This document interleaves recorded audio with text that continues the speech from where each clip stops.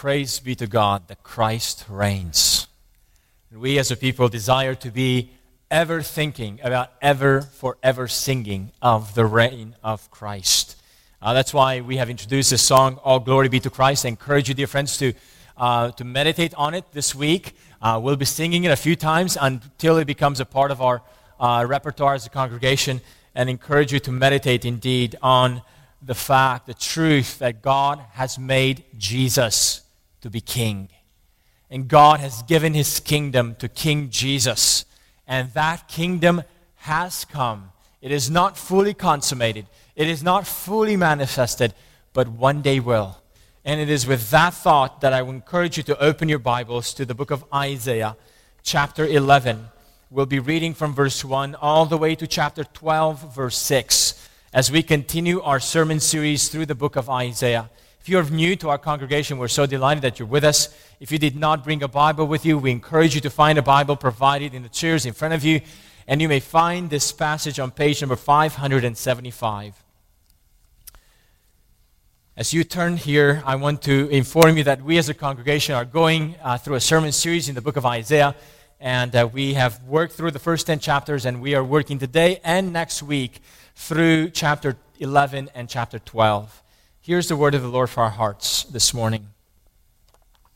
There shall come forth a shoot from the stump of Jesse, and a branch from his roots shall bear fruit, and the Spirit of the Lord shall rest upon him, the Spirit of wisdom and understanding, the Spirit of counsel and might, the Spirit of knowledge and the fear of the Lord. And his delight shall be in the fear of the Lord. He shall not judge by what his eyes see, or decide disputes by what his ears hear. But with righteousness he shall judge the poor, and decide with equity for the meek of the earth. And he shall strike the earth with the rod of his mouth, and with the breath of his lips he shall kill the wicked. Righteousness shall be the belt of his waist, and faithfulness the belt of his loins. The wolf shall dwell with the lamb, and the leopard shall lie down with a young goat, and the calf and the lion and the fatted calf together, and a little child shall lead them. The cow and the bear shall graze. Their young shall lie down together, and the lion shall eat straw like the ox.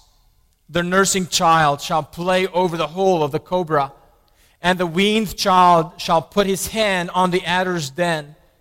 They shall not hurt or destroy in my holy mountain. For the earth shall be full of the knowledge of the Lord, as the waters cover the sea. In that day, the root of Jesse, who shall stand as a signal for the peoples, of him shall the nations inquire, and his resting place shall be glorious. In that day, the Lord will extend his hand yet a second time to recover the remnant that remains of his people from Assyria, from Egypt, from Pathros, from Cush, from Elam, from Shinear, from Hamath, and from the coastlands of the sea. He will raise a signal for the nations, and will assemble the banished of Israel, and gather the dispersed of Judah from the four corners of the earth. The jealousy of Ephraim shall depart, and those who harass Judah shall be cut off. Ephraim shall not be jealous of Judah, and Judah shall not harass Ephraim. But they shall swoop down on their shoulder of the Philistines in the west, and together they shall plunder the people of the east. They shall put out their hand against Edom and Moab, and the Ammonites shall obey them. And the Lord will utterly destroy the tongue of the sea of Egypt, and will wave his hand over the river with his scorching breath, and strike it into 7 channels. And he will lead people across in sandals. And there will be a highway from Assyria for the remnant that remains of his people. And there was for Israel when they came up from the land of Egypt. You will say in that day, I will give thanks to you, O Lord, for though you were angry with me, your anger turned away, that your might comfort me. Behold, God is my salvation. I will trust and will not be afraid. For the Lord God is my strength and my song, and He has become my salvation. With joy you will draw water from the wells of salvation, and you will say in that day, give thanks to the Lord. Call upon His name. Make known His deeds among the people. Proclaim His name. Proclaim that His name is exalted. Sing praises to the Lord, for He has done gloriously. Let this be made known in all the earth. Shout and sing for joy, O inhabitant of Zion, for great in your midst is the Holy One of Israel. Amen. This is the word of the Lord. Would you pray with me? Our Father in heaven, as we stand before your word, we pray that you would speak to the hearts of your people in a way that would bring glory to your name and in a way that your people would be edified. Father, we pray this in the name of Christ and through the presence of the Holy Spirit. Amen. Amen. Friends, we've read these two chapters together because they belong together. These two chapters form a part in the book of Isaiah that brings us to the end of the first major of the 5 major parts of Isaiah. In some ways, we are reaching a picture of what God will do, what God promised to do to His people. And as we read and as we have heard the words in this passage, you may see resemblances of it to what will happen at the end of the book of Isaiah. In some ways, this is a mini ending, a foreshadowing of what the end is about to bring. These chapters do feel like an ending, particularly chapter 12, that describes so clearly how the remnant of God's people will respond to God after His restoration will be fully manifested. Notice in chapter 12, notice what God says to His people that they will say in that day. It's a future day.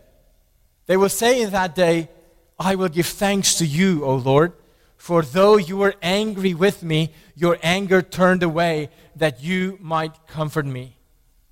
If you were with us last week, you remember that chapter 9 and 10 revealed why God's anger was not going to be turned away. Not only is God saying, I am angry with my people, in chapter 9 and 10, God said, here's why my anger will not turn away.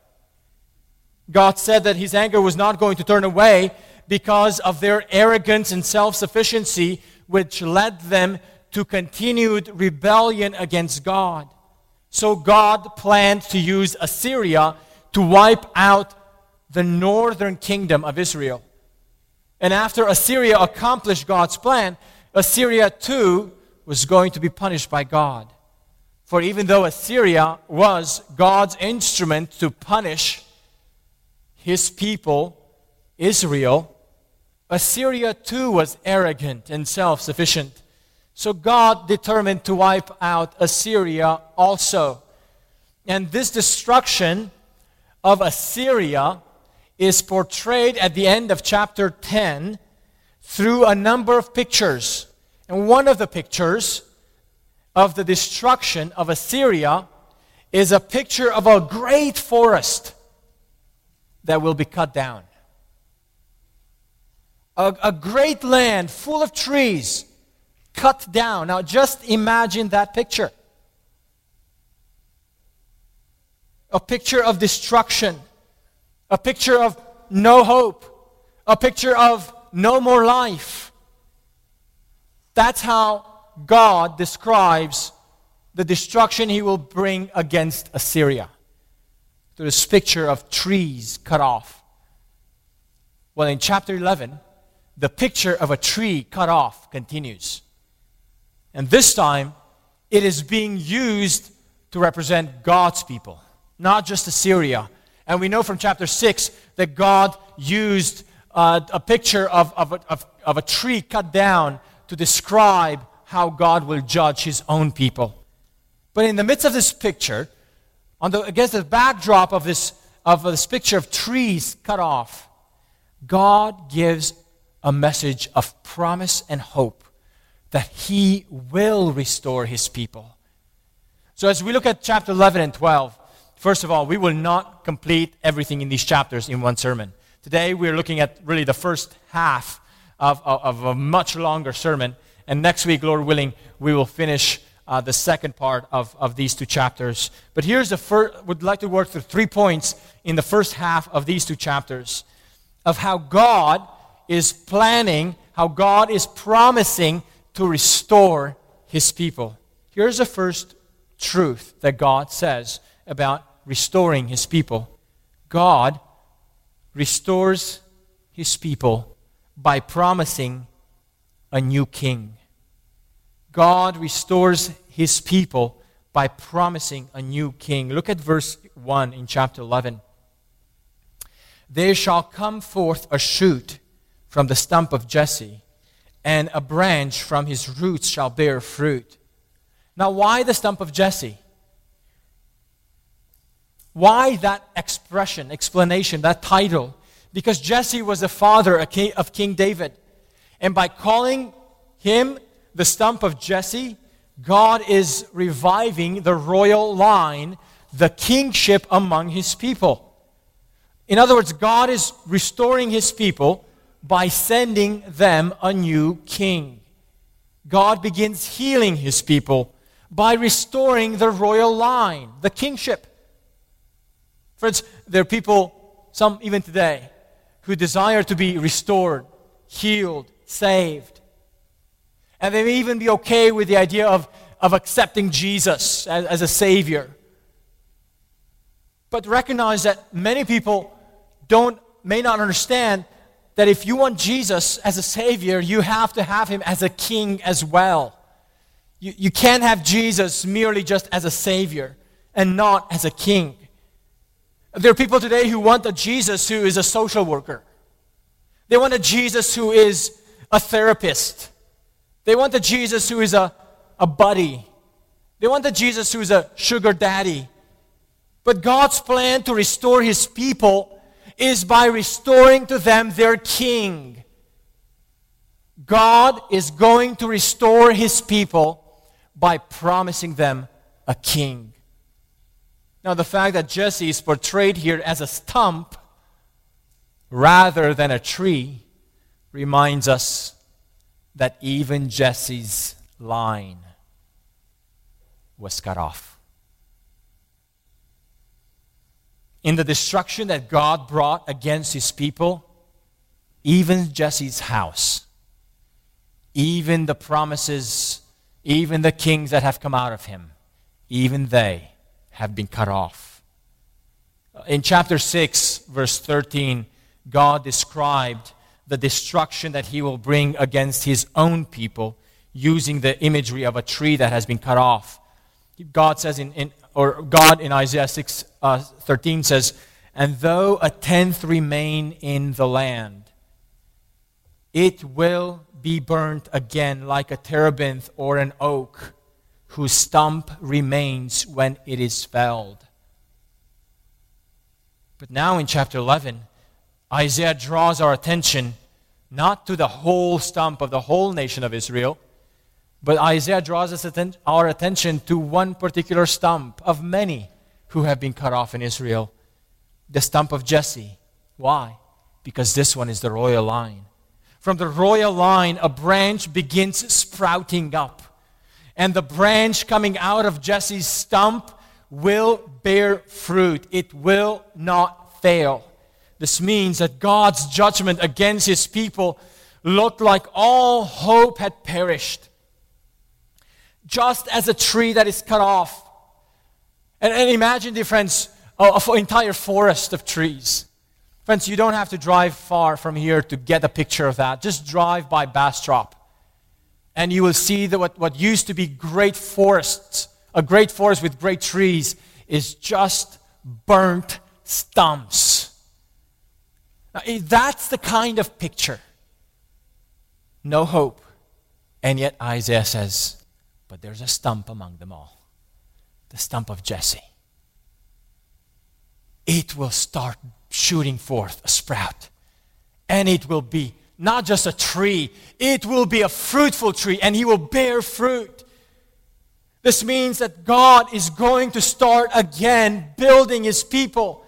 And how is this rebuilding of his people initiated?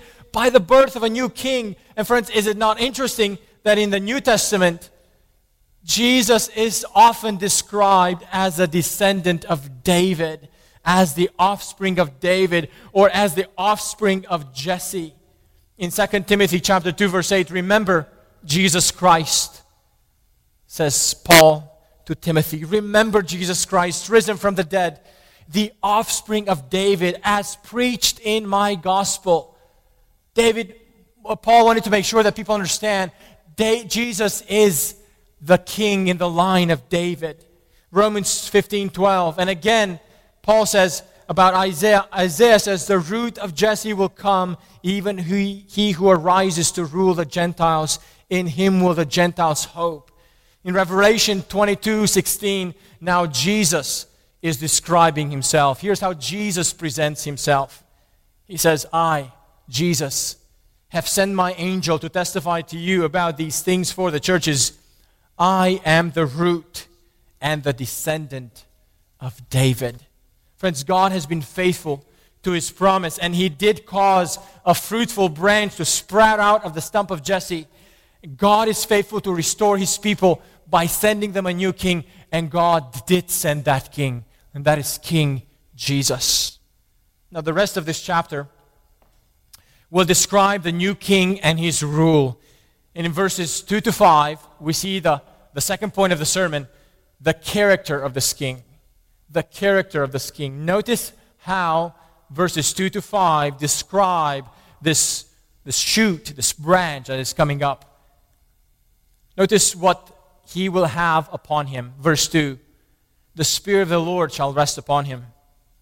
What will make this king ready and qualified to rule over God's people is that he will have God's Spirit upon him. It's the Spirit of God that will make this king ready and qualified to have dominion and to establish his kingdom anew. And notice in this passage how the Spirit of God is described.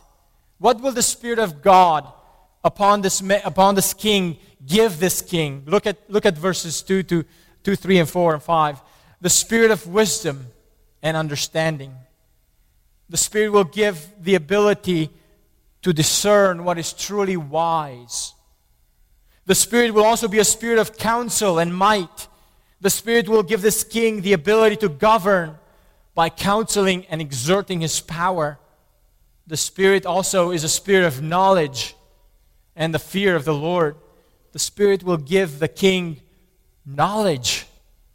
But not only knowledge, he will give the king the fear of the Lord. Now, the three pairs of descriptions describe what the Spirit of the Lord will grant this king. Through the Spirit, will this king have wisdom, understanding, counsel, might, knowledge, fear of the Lord? Friends, none of us can fill the shoes of this ideal king. None of us.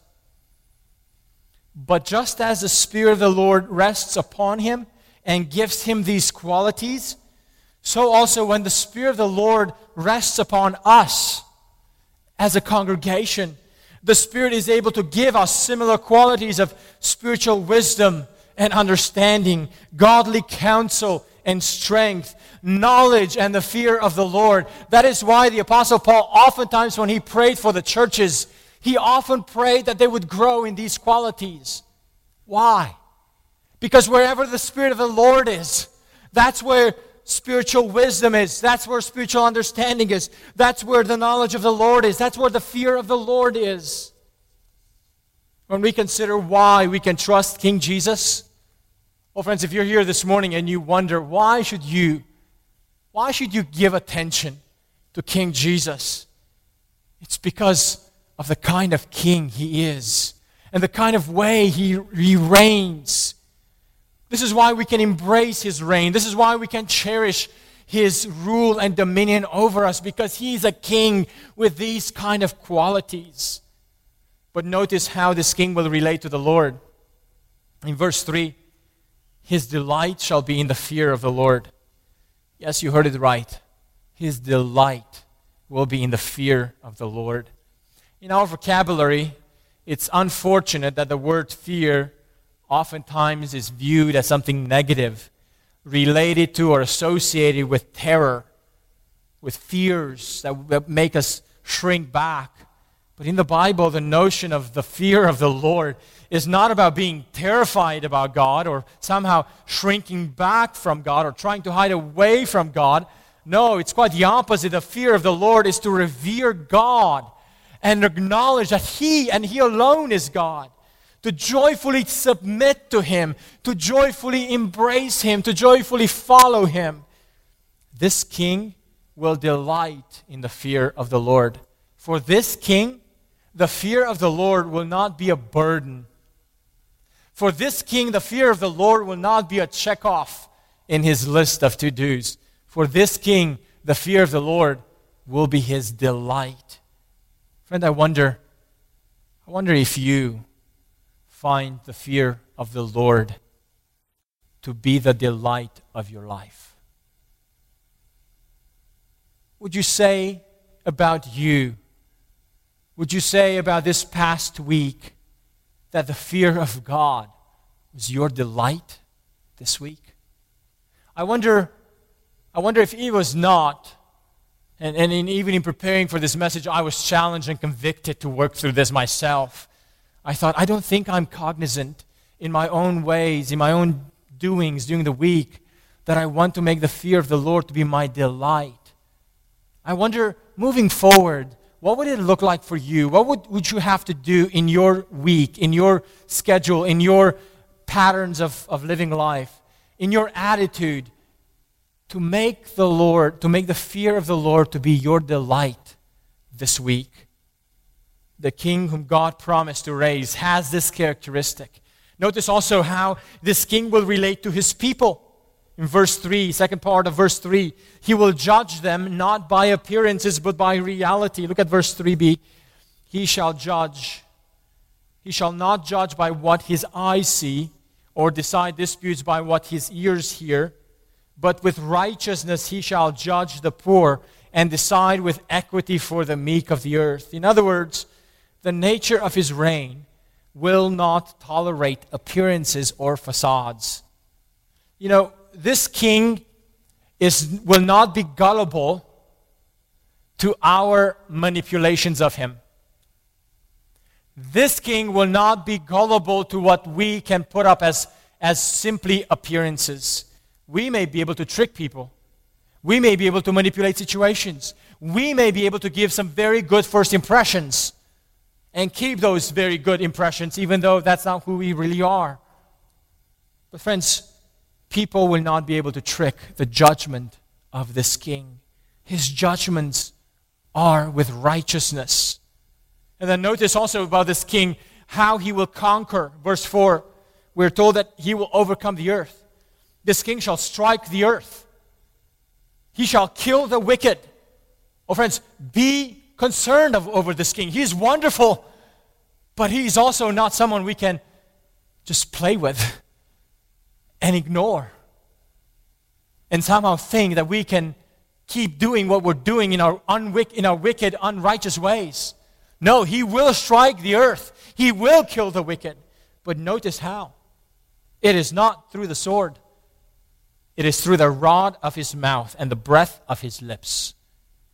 Verse 4, he shall strike the earth with the rod of his mouth, and with the breath of his lips he shall kill the wicked. In other words, by merely what comes out of his mouth, he is able to strike and kill. This king, I love how one theologian said, this king needs no other display of power and no other weapon of enforcement than the bare word that he speaks. Friends, this is why we care deeply about the Word of God. This is why we give time to read God's Word, and even if they're longer passages, it's going to be long. It's okay. Just wait until we get to chapter 13 to 27. We're not afraid of doing that. We're not afraid to have longer time in our services where we just hear God's Word proclaimed and applied and explained. Why? Because King Jesus rules over his people and he conquers the earth through his word. That's all that's needed. That's all that Jesus needs to conquer. I love how one of my professors once wrote, it is primarily in the church's reading of the scripture that the risen Christ, through his Spirit, exercises his lordship over the church. Praise be to God that King Jesus is able to strike, is able to conquer. It is not through sword, it is through the mere use of what comes out of his mouth. Notice his clothing. Lastly, notice his clothing. The only part of the clothing that is revealed in his belt is in this text is his belt. The belt symbolizes readiness for action. What kind of action is this king ready to execute? Look at verse 5. Righteousness shall be the belt of his waist, and faithfulness the belt of his loins. In other words, this king, my dear friends, is ready to act.